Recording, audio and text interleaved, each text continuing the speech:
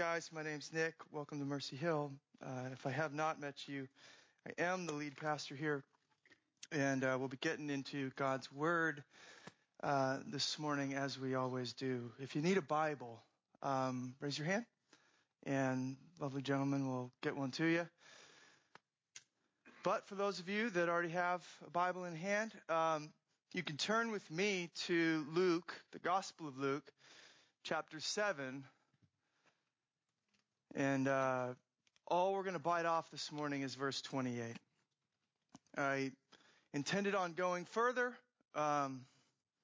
but sitting on the plane, coming back from our family reunion this last week, I just started reflecting on the wonder of this single verse. And in many ways, the message I'm going to give today kind of came out of that time. Which, if you know anything about traveling, flying with young kids, so I've got 3 kids, a newborn, Bella just turned 4, Chloe's 5. Most of the time, plane rides, you're just fighting for survival, okay? But this time, God, I felt like actually met me there, which is kind of cool. In the midst of the chaos, He speaks. Okay, so Luke 7, verse 28. I'm going to read it. Don't let it pass you by too quickly. And then we'll pray and dive in. Just a quick background for it, though, is you recall that John was in prison, and he sent these guys to some of his disciples to Jesus, saying, man, are you the one or not? Like, what's going wrong with my life here? Are you the one to come, or should I look for someone else? And Jesus does a few more miracles and sends John's disciples back to him, and then he turns to the crowd to kind of talk about who John is and what Jesus is doing. And this is the verse in the midst of that, verse 28.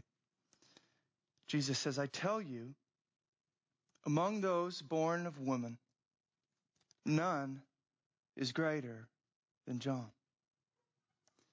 Yet the one who is least in the kingdom of God is greater than he. Would you pray with me?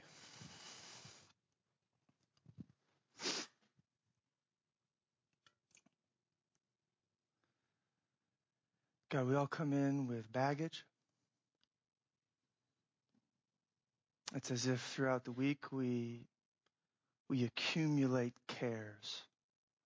We accumulate burdens.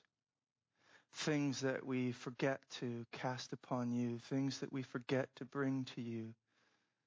Things that in the midst of our busyness we try to fix ourselves or don't even realize they're tangling up our hearts. And God, we're so happy to be gathered together as your people. We're so happy to be able to come and sit under your word. I mean, you speak and reality shifts. I mean, on day one of creation, you speak and reality comes into existence. So God, we pray you would come here and speak, that light would come forth from your word, the healing power would come forth through Jesus Christ, that these burdens and the things that we carry, God, would be rightfully brought to the cross and left there. We pray you'd come, you'd meet with your people in their wilderness journey on the way to paradise. In Jesus' name, amen.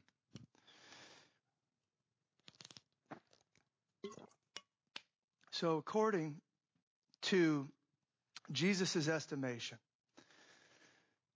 in our text, and remembering that Jesus' estimation is the only opinion or estimation that matters. According to Jesus' estimation, John, among those born of women, is the greatest.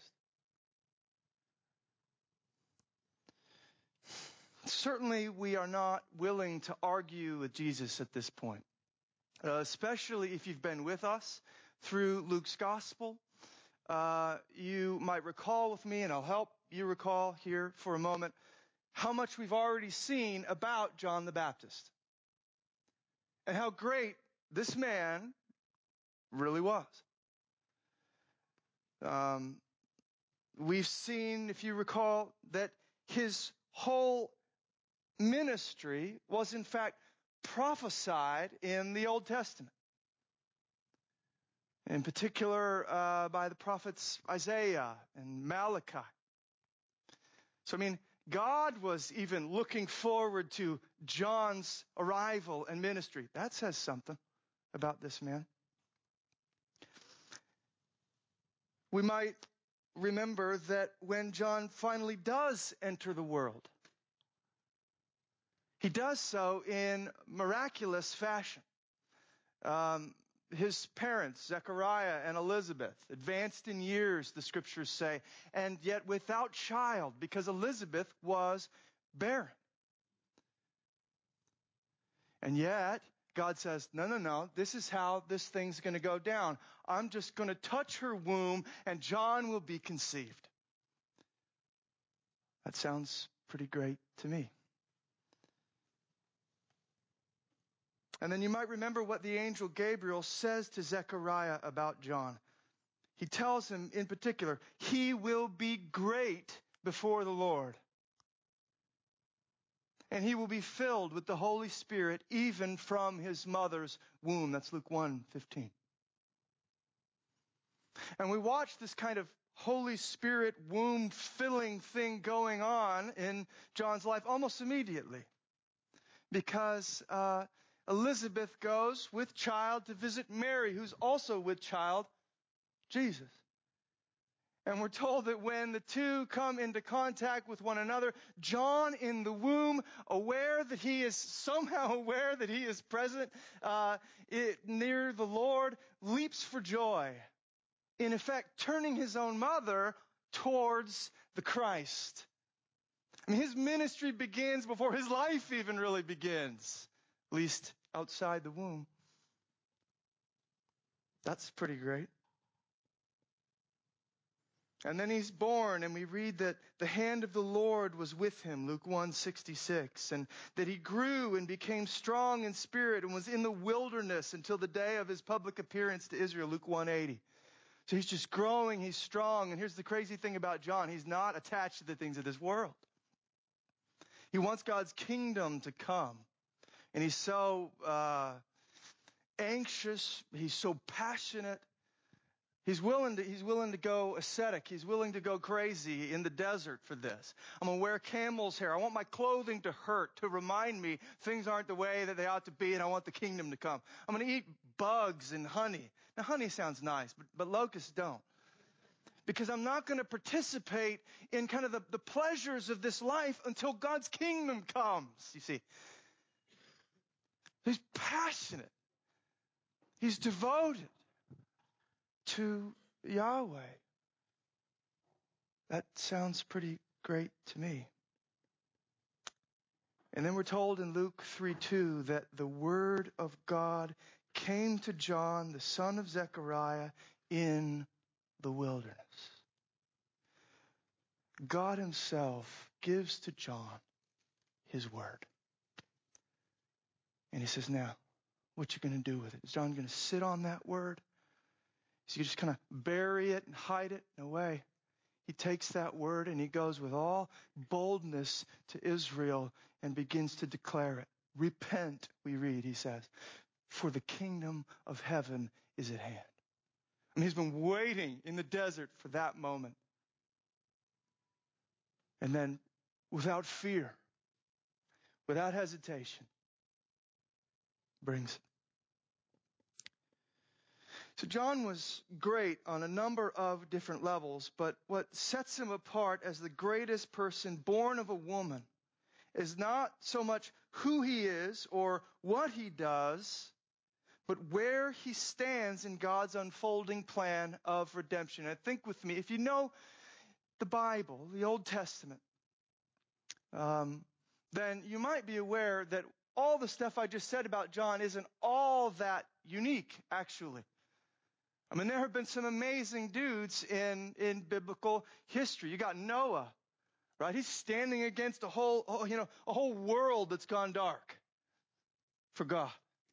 You've got Abraham he doesn't know where God's leading him, but in faith he just steps out. You've got Moses, the guy just has a stick. He raises it and waters part. That's out of control. That's amazing. And you could keep going. You got David, the man after God's own heart. And you've got these prophets who also, we talk about like with Jeremiah, I set you apart from the womb and all these things. So these guys had amazing ministry. So why John? Why is John the greatest? Well, it's not so much because of who he is or what he does, but where he stands in God's unfolding plan of redemption. That's what sets him apart, you see. He has this privileged place to kind of stand right on the threshold as the Christ, the King, is coming into the world. And so where all these previous servants of God were looking forward to some shadowy silhouette of a coming king. Like we know he's out there and he's coming. That's what Moses and Isaiah and all these guys were looking for, the coming of this king. Well, John the Baptist, as the last one in that line, actually gets to see him. Not just a shadow, but his face. And baptize him in the river Jordan and lay his hands on him. So what tips the scales in John's favor, the greatest born among women, is his place in the timeline of God's redemption. He is the last finger in a whole long line of fingers that have been pointing forward to the coming Christ. He is the finger that actually gets to touch the Savior. So he's the greatest, Jesus says.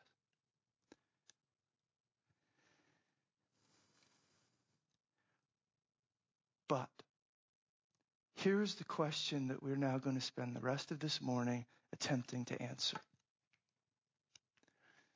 Like, I didn't come here for a history of John the Baptist. Well, hold on. I'm not done. Here's the question that we're now going to spend the rest of our time together trying to answer.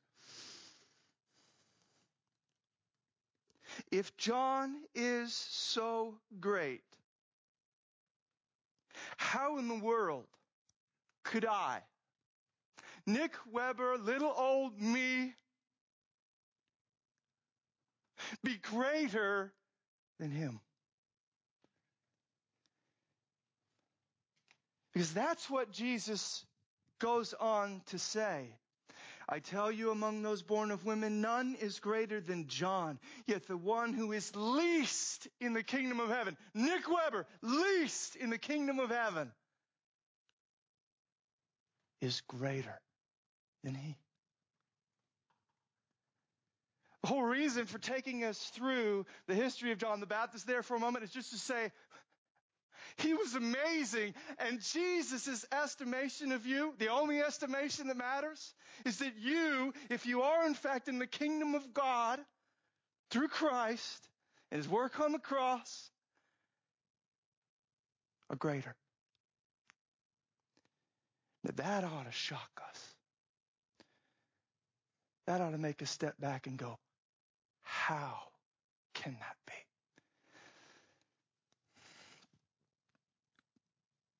Now, as is typical with me, I had a ton of answers to that question. Tons of places I wanted to take us. And then last night, I made my decisions and made my cuts and broke my heart. And I'll bring 3 to the table this morning to be merciful to you. What's going on? So let me take them one at a time.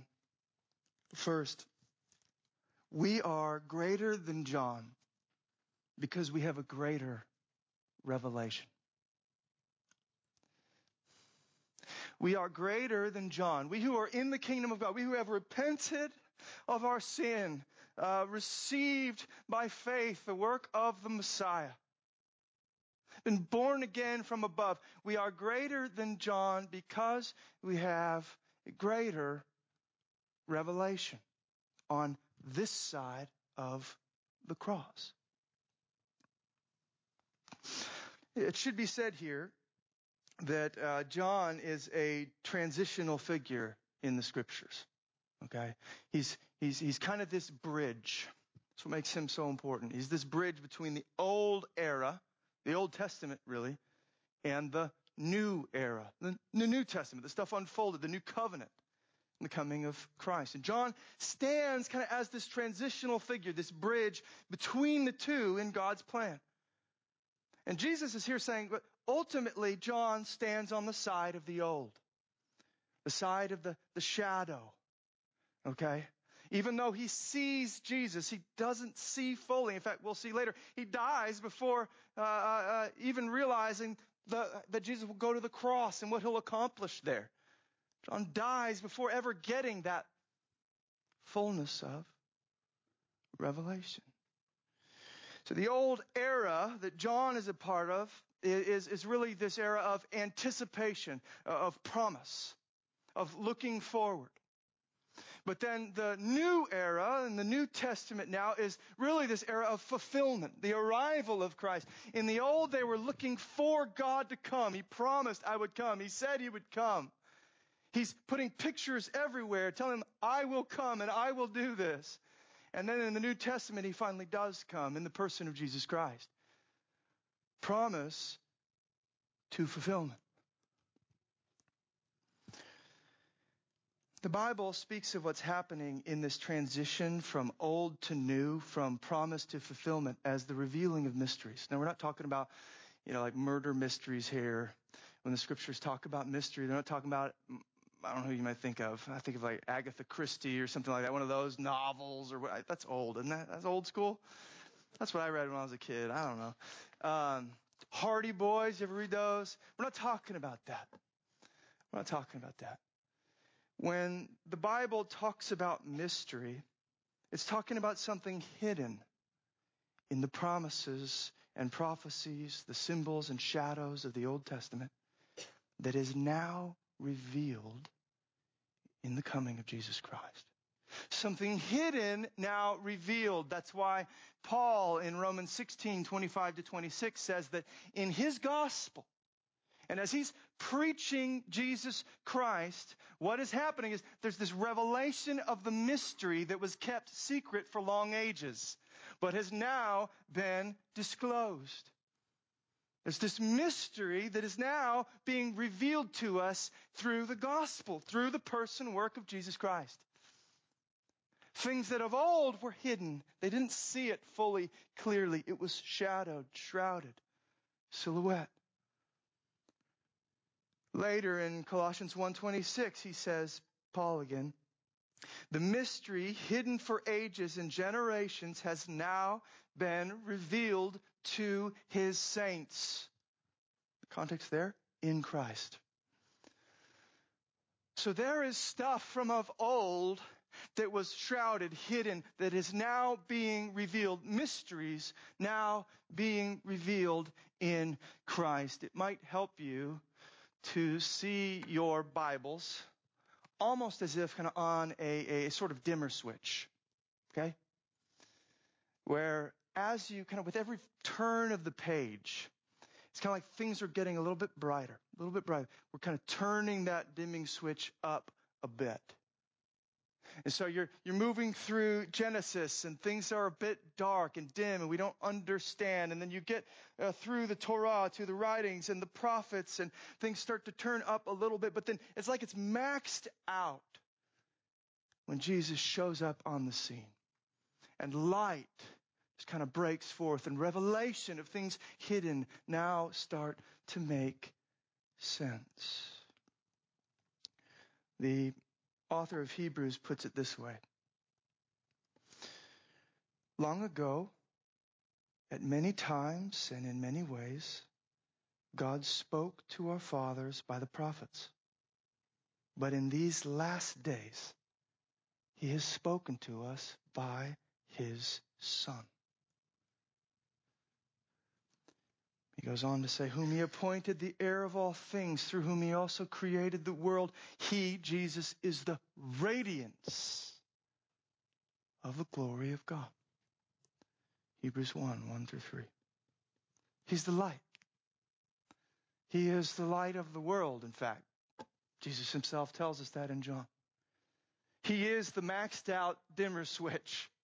He is everything Genesis through Malachi we're pointing towards, we're anticipating.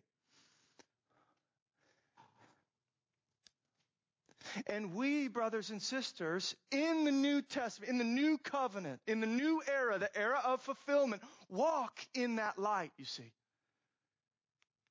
And John did not. He did not. This recalls what we said last time when I talked about John's doubt. The dungeon of his doubt. As he sat there in Herod's kingdom going, or Herod's palace or whatever it was, going, man, how is this good news? Where's the judgment of Christ here? I'm dying here. Right? He didn't understand how things would transition from promise to fulfillment. From shadow to substance. He got tripped up. He got confused. He got doubtful. He could not yet see put together the clues to solve the mystery. Hidden in the old, revealed in the new.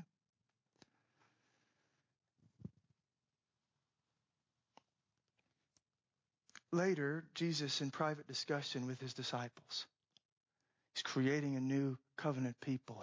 He's bringing people into his kingdom. You and I are part of this.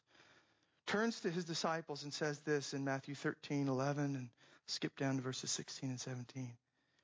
To you, he says, it has been given to know the secrets, or same word in the Greek, mysterion, mysteries of the kingdom of heaven. Blessed are your eyes, for they see, and your ears, for they hear. For truly I say to you, many prophets and righteous people long to see what you see and did not see it, to hear what you hear and did not hear it. Did you catch the privilege that we have? I mean, they're getting to watch Jesus, see his miracles. They're getting to hear Jesus, hear his teaching. I want you to be aware that we are not told that John ever saw with his own eyes the miracle of Jesus. Or that he ever heard with his own ears the teachings of Jesus fully. He was imprisoned. He was beheaded before the fullness of this stuff would work out. Yes, he saw a dove, the Holy Spirit descend like a dove. And yes, he pushed some of his disciples towards the Christ. But no, he would not see all this. He did not get the privilege that Jesus' disciples did. And watching how the Savior would interact with the sick and the poor and the sinner, the tax collector, the prostitute. And watching as he died on Calvary and then standing in wonder at the empty tomb, John would not see any of this. He would not get it.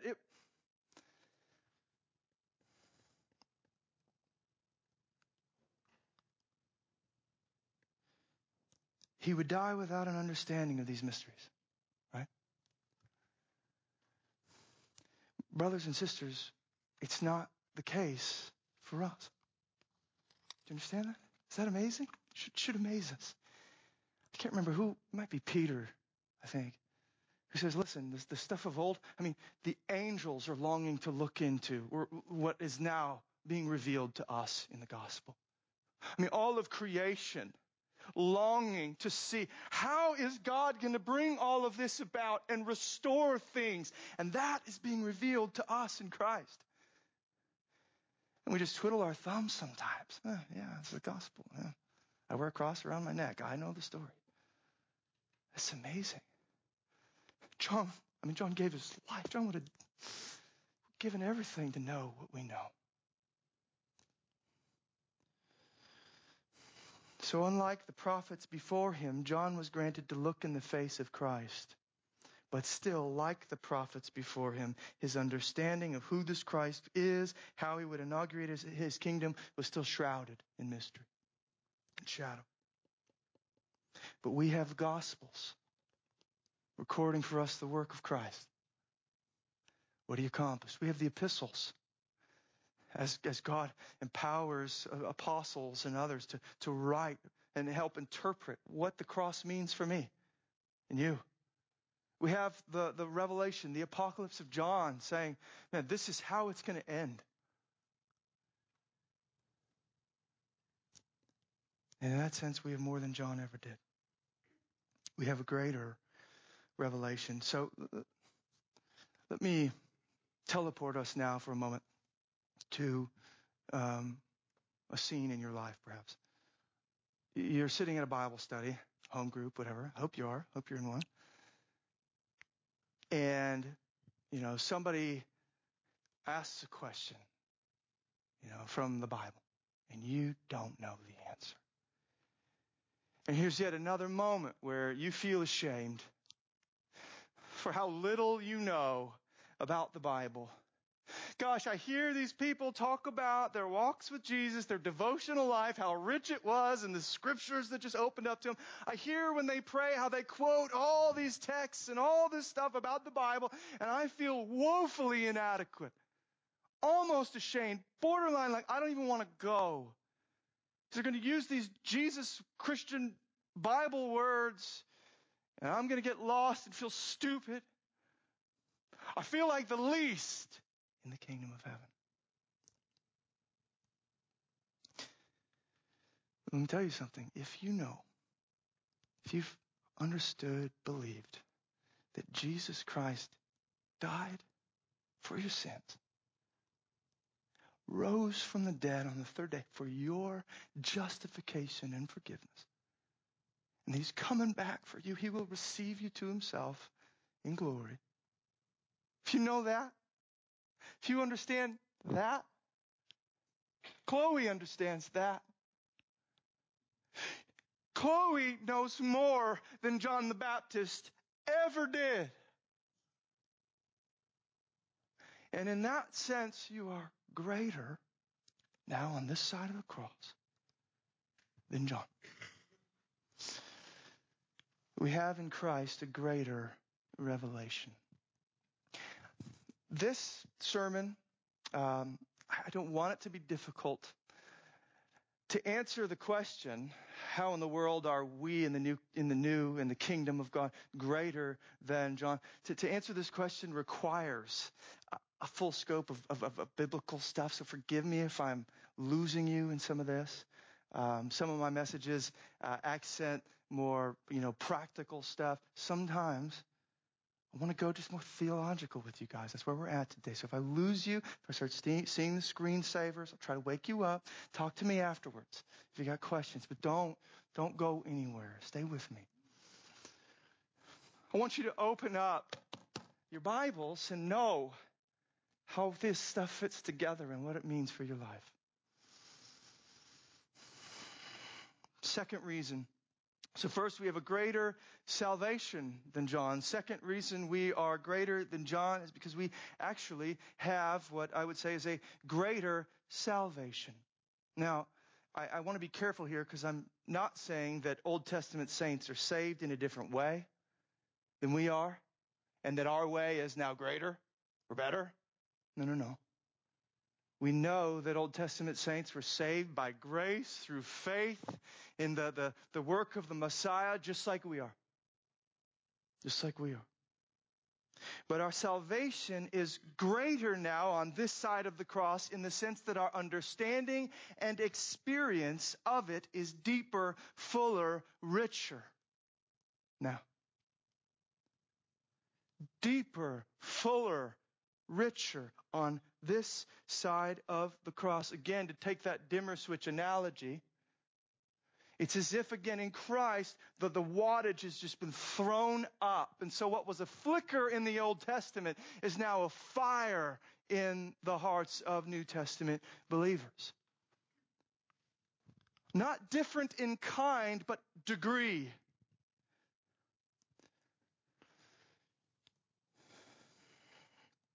You see, even John didn't fully understand what this salvation would look like, as I kind of have already alluded. He had an earthly, physical perspective on it. Okay? Like salvation's going to mean he crushes Rome, comes on his white steed, breaks me out of this prison, and we go marching off into the sunset, establishing a kingdom here and now. That's salvation. It's what I read in the Old Testament, John would say. But Jesus is going to go much deeper than John ever realized. Edmund Clowney writes eloquently about this in a book I heartily recommend named The Church.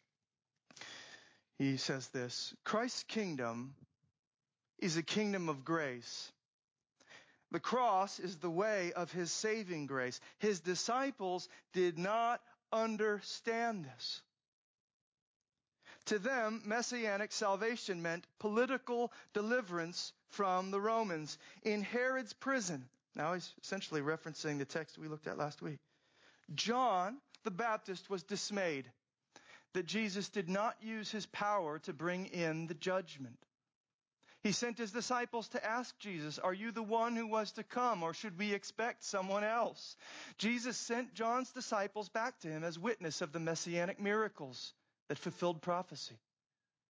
He added a word for John: "Blessed is the man who does not fall away on account of me." And here's what I want you to listen to carefully. Jesus was in fact telling John, trust me to bring in my kingdom my way. Had he brought judgment, Jesus could have spared neither Herod nor any sinner, not even doubting John. Jesus came in the flesh not to bring the judgment, but to bear it. Did you hear that? Not to bring the judgment, but to bear it. Not to slay with the sword of his lips, but to receive the nails in his hands and the spear thrust in his side. In no other way could his kingdom come and God's will be done in earth as in heaven. And John didn't get it. But Jesus is essentially saying, John, I'm going to go deeper than Rome here. We're going to deal with the powers behind Rome. Satan and the forces of darkness. You don't even realize those are the enemies. And we're going to deal with the evil within your own heart. I'm going to go after the sin that separates you from a holy God. In essence, Jesus is saying, John, if I save your head from Herod, I will lose your soul to hell. Did you catch that? We're going to go deeper. And because we're going to go deeper, by my work on the cross, I can call you into not just a temporal kingdom, but an eternal and an everlasting one, where you will dwell with God in righteousness and glory forever. Forever. The Old Testament is earthly and physical. It talks about kings, real people sitting on thrones. It talks about animal sacrifices, gruesome, brutal, bloody stuff. It talks about the temple complex, buildings that you would enter and process through. It talks about a holy land that was located in a place on earth. But in all of these things, all of these physical, earthly things, God is trying to get at deeper spiritual realities, things He will bring to light in the coming of Jesus Christ. The author of Hebrews calls these earthly forms in the Old Covenant, the Old Testament, the Old Era, copies or shadows of the heavenly realities. So all this stuff in the Old, if it helps you to see this, it's almost as if there's these heavenly realities casting a shadow on the earth. And that is the temple, the kings, and all these other earthly things. But there's something greater that God is going to take us into in Christ. The heavenly realities come down when He comes down. So the promised Davidic king is fulfilled in Jesus as He is crucified, risen, ascended to the right hand of the Father, and sits down on the throne. I mean, in the Old Testament, they were promised, you're going to have a king always sitting on the throne of David. Well, where is He? He's in heaven. That's where our king is. forever. The animal sacrifices, that one's easy. You've probably heard that before. But all of these, constant daily sacrifices, man, were all fulfilled in the coming of Christ when he goes to the cross and offers himself there. And the author of Hebrews says, man, he by a single offering, he has perfected for all time those who are being sanctified. That's it. It took thousands of offerings, millions of offerings throughout the Old Testament, and those could not take away sin. They were all pictures to get to the one offering that could. We're going deeper, John, than animals, than Rome. Or you remember the temple, right? And the presence of God dwelling with man. What happens with the coming of Christ? The temple's broken down, the physical one. And then what do we read? The church, you and I, me. I am a temple of God. Because the Holy Spirit, now not dwelling somewhere off behind all these curtains, but now dwelling in me, pours out his Spirit, and you become the temple of the living God. He dwells with us intimately. Christ in you, the hope of glory. That's amazing. Or the land of promise. The land of promise. It's not some boundaried plot of land somewhere in the Middle East. No. It's a heavenly land, we're told in Revelation. A new Jerusalem that is coming down out of heaven like a bride adorned, is that right? Bride adorned for the bridegroom. God gives us this new land from heaven as a gift. But it's not located in acreage here on the earth. He's moving us into the ultimate realities, from the copies and the shadows to ultimate things. And that's what we participate in. So ours, brothers and sisters, after the cross is a greater salvation. It's fuller, it's richer, it's deeper. We not only know more than the Old Testament saints knew, we experience more, a greater degree of it. Christ in me. It's incredible. And that's why in Hebrews 11, at the end of this whole long thing about how awesome the Old Testament saints were and they walked by faith, he wants to make sure we understand. He says, listen, but no matter how great the Old Testament saints were, they could not be complete or perfected without us. Because all of that was pointing to what's happening now in the kingdom of Christ. And if you stop there, the whole thing aborts. Because all of that is pointing to where we're headed now with Christ. So you might feel like your life is a wreck. Anybody feel that way today? You don't have to raise your hand. Probably would hang your head. That's how I'll know. My life is a wreck. Like everything is just, everything I hope for, work for, falling apart in front of my eyes. Herod is coming for my head.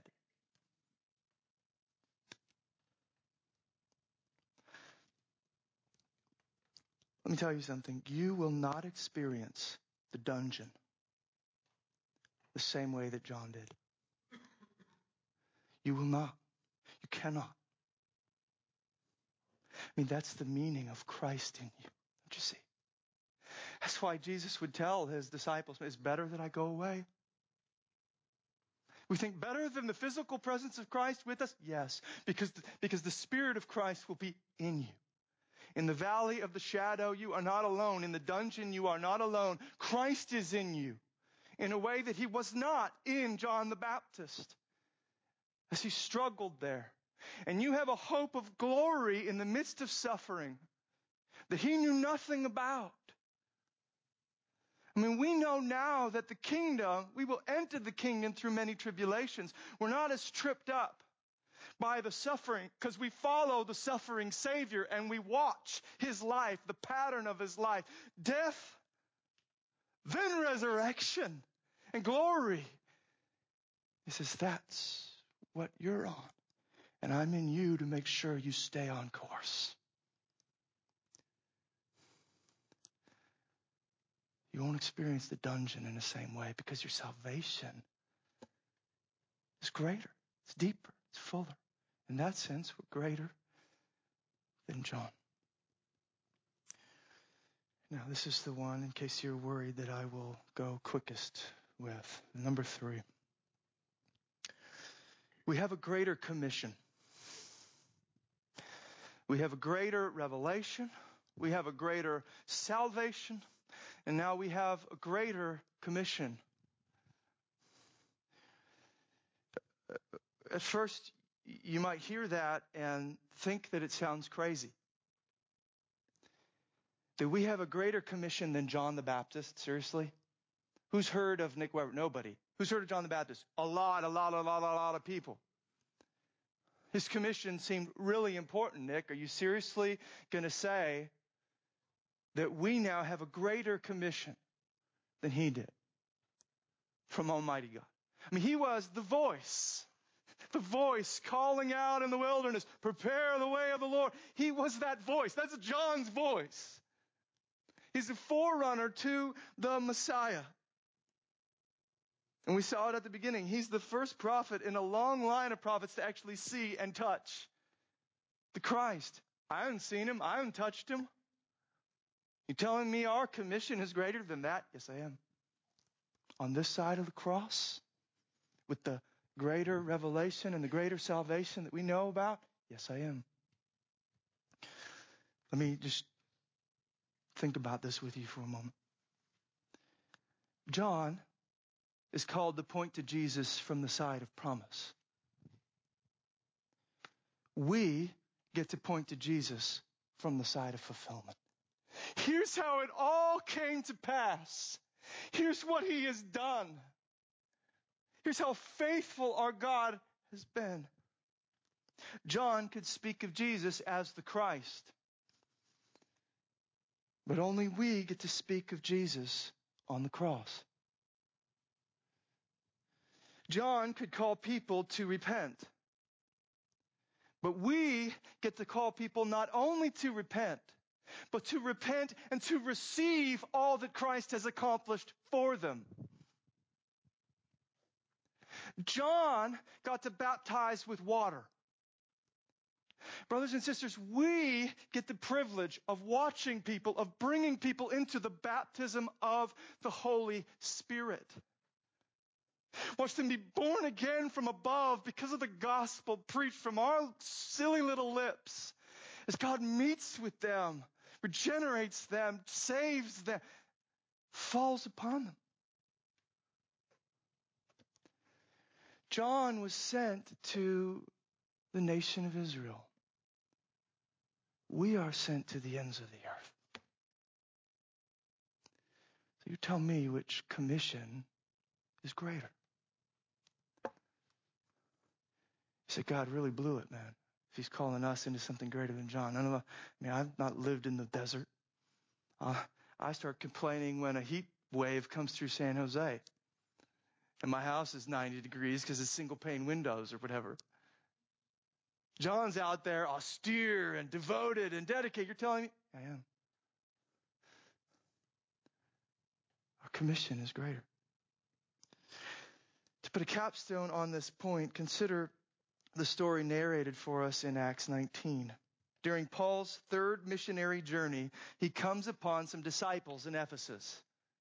And these guys had been led to follow the Lord through Apollos, who actually did not know beyond John's baptism. Okay, he hadn't heard of the baptism of the Spirit. Let's listen to this here as Paul meets these people and talks to them. Acts 19, verses 2 through 6. He says to them, "Did you receive the Holy Spirit when you believed?" They said, "No, we've not even heard that there is a Holy Spirit." And he said, "Well, into what then were you baptized?" And they said, And they said, "Into John's baptism." And Paul said, well, John baptized with the baptism of repentance, telling the people to believe in the one who was to come after him, that is, Jesus. And on hearing this, they were baptized in the name of the Lord Jesus. And when Paul had laid his hands on them, the Holy Spirit came on them. You hear what's happening? There's a transition from old to new. And in the new, there's something greater. The baptism of John is incomplete.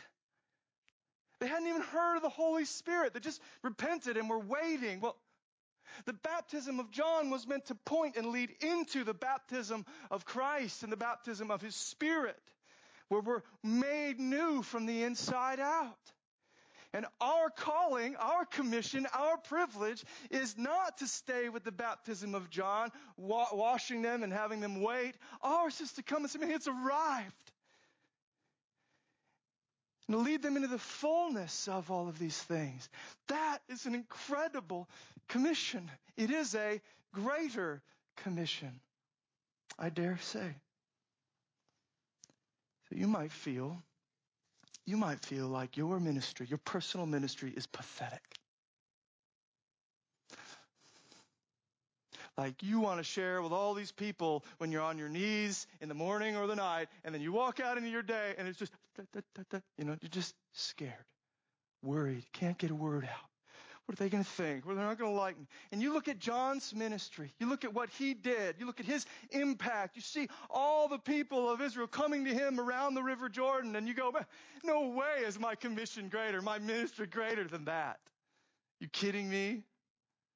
I'm a part of something greater than that. Yes, you are. I'll tell you something. If you have spoken through the fear and the timidity by faith to just one person, about the Christ who was crucified for them, who rose again for them, who loves them, wants to save them, make them new from the inside out. You have said more than John ever did or could. It's a greater commission. It's a greater privilege. It's a greater honor. Can you believe that? Now, I was going to look at the time at this point and decide whether I was going to do this. I'm going to do it. Give me 5 more minutes of your time. I wanted to conclude actually by addressing if there are any, the unbeliever in our midst. A non-Christian, a person who looks at all that we just talked about and says, ancient book for the Jews, and I guess now for this little group of Christians, but totally irrelevant for my life. Thank you, Pastor. I'll go home now. Let's back that up for a moment. I want to show you how relevant what we just looked at is for you. The skeptic, the person wondering, what is Christianity all about? I'm going to take each of these points, it's 3 points, one by one, show you this. First, greater revelation. We have a greater revelation. Well, let me tell you, everyone is looking for a greater revelation. Do you realize that? Whether you're a Christian or not, you are looking for someone to make sense of the facts of the world for you. You get a sense that you are finite, that you don't know all the facts. You might even be willing to admit that you're also fallen, that whatever facts you do know, you actually kind of twist and don't see them rightly. And so you are looking for a greater revelation. Who can make sense of the world? Who can make sense of my life, of why things are the way that they are, why I am the way that I am, and how can I move forward when I'm stuck? I mean, this is why you might follow the politicians that you do. Who can tell me what's going on in the world? This is why you might listen to the TED Talks that you do. Or we look for some sort of revelation to come to us from scientists. Big one now? Who? Darwin. Who can tell me where I came from, where I'm going? A scientist can. He's got authority to speak. Does he really? The Bible says that you're not going to get a greater revelation from another finite, fallen human being. You need the one who is outside of all the facts, not finite, but infinite. The one who is not twisted inside, but holy and pure, perfect. You need Him. You need God to speak and make sense of the world. Test the Scriptures. Test out the biblical worldview. It makes a whole lot more sense than evolution or anything else you can come up with of why the world is the way it is and you are the way that you are. You ought to listen. In Christ, we have a greater revelation. You're also looking for a greater salvation. You might not say you need a Messiah. You need a Christ. You might not even say you need a Savior. But you know that something is broken in you. You know that life is not the way it ought to be. Not just out there, but in here. The anxieties that keep you up at night. Why can't I just get along with my spouse? There are times where you just grow tired of blaming everybody else and you realize, man, maybe something's wrong with me. You might do kind of what John did and not go deep enough. You might locate the problem somewhere else, like in Rome, right? I need salvation from financial distress or relational strife or whatever it is. But you know you need saving. You know it's not ideal yet. And that's why you go to the psychologist. Help me. That's why you pop the pills or drink the booze or get that degree or look for another job or change location. Something's got to save me. The Bible says, listen, it's not going to come that way. The greater salvation you're looking for is coming in Christ, has come in Christ. He's the only one who can change from the inside out. He's the one who's putting back together the world.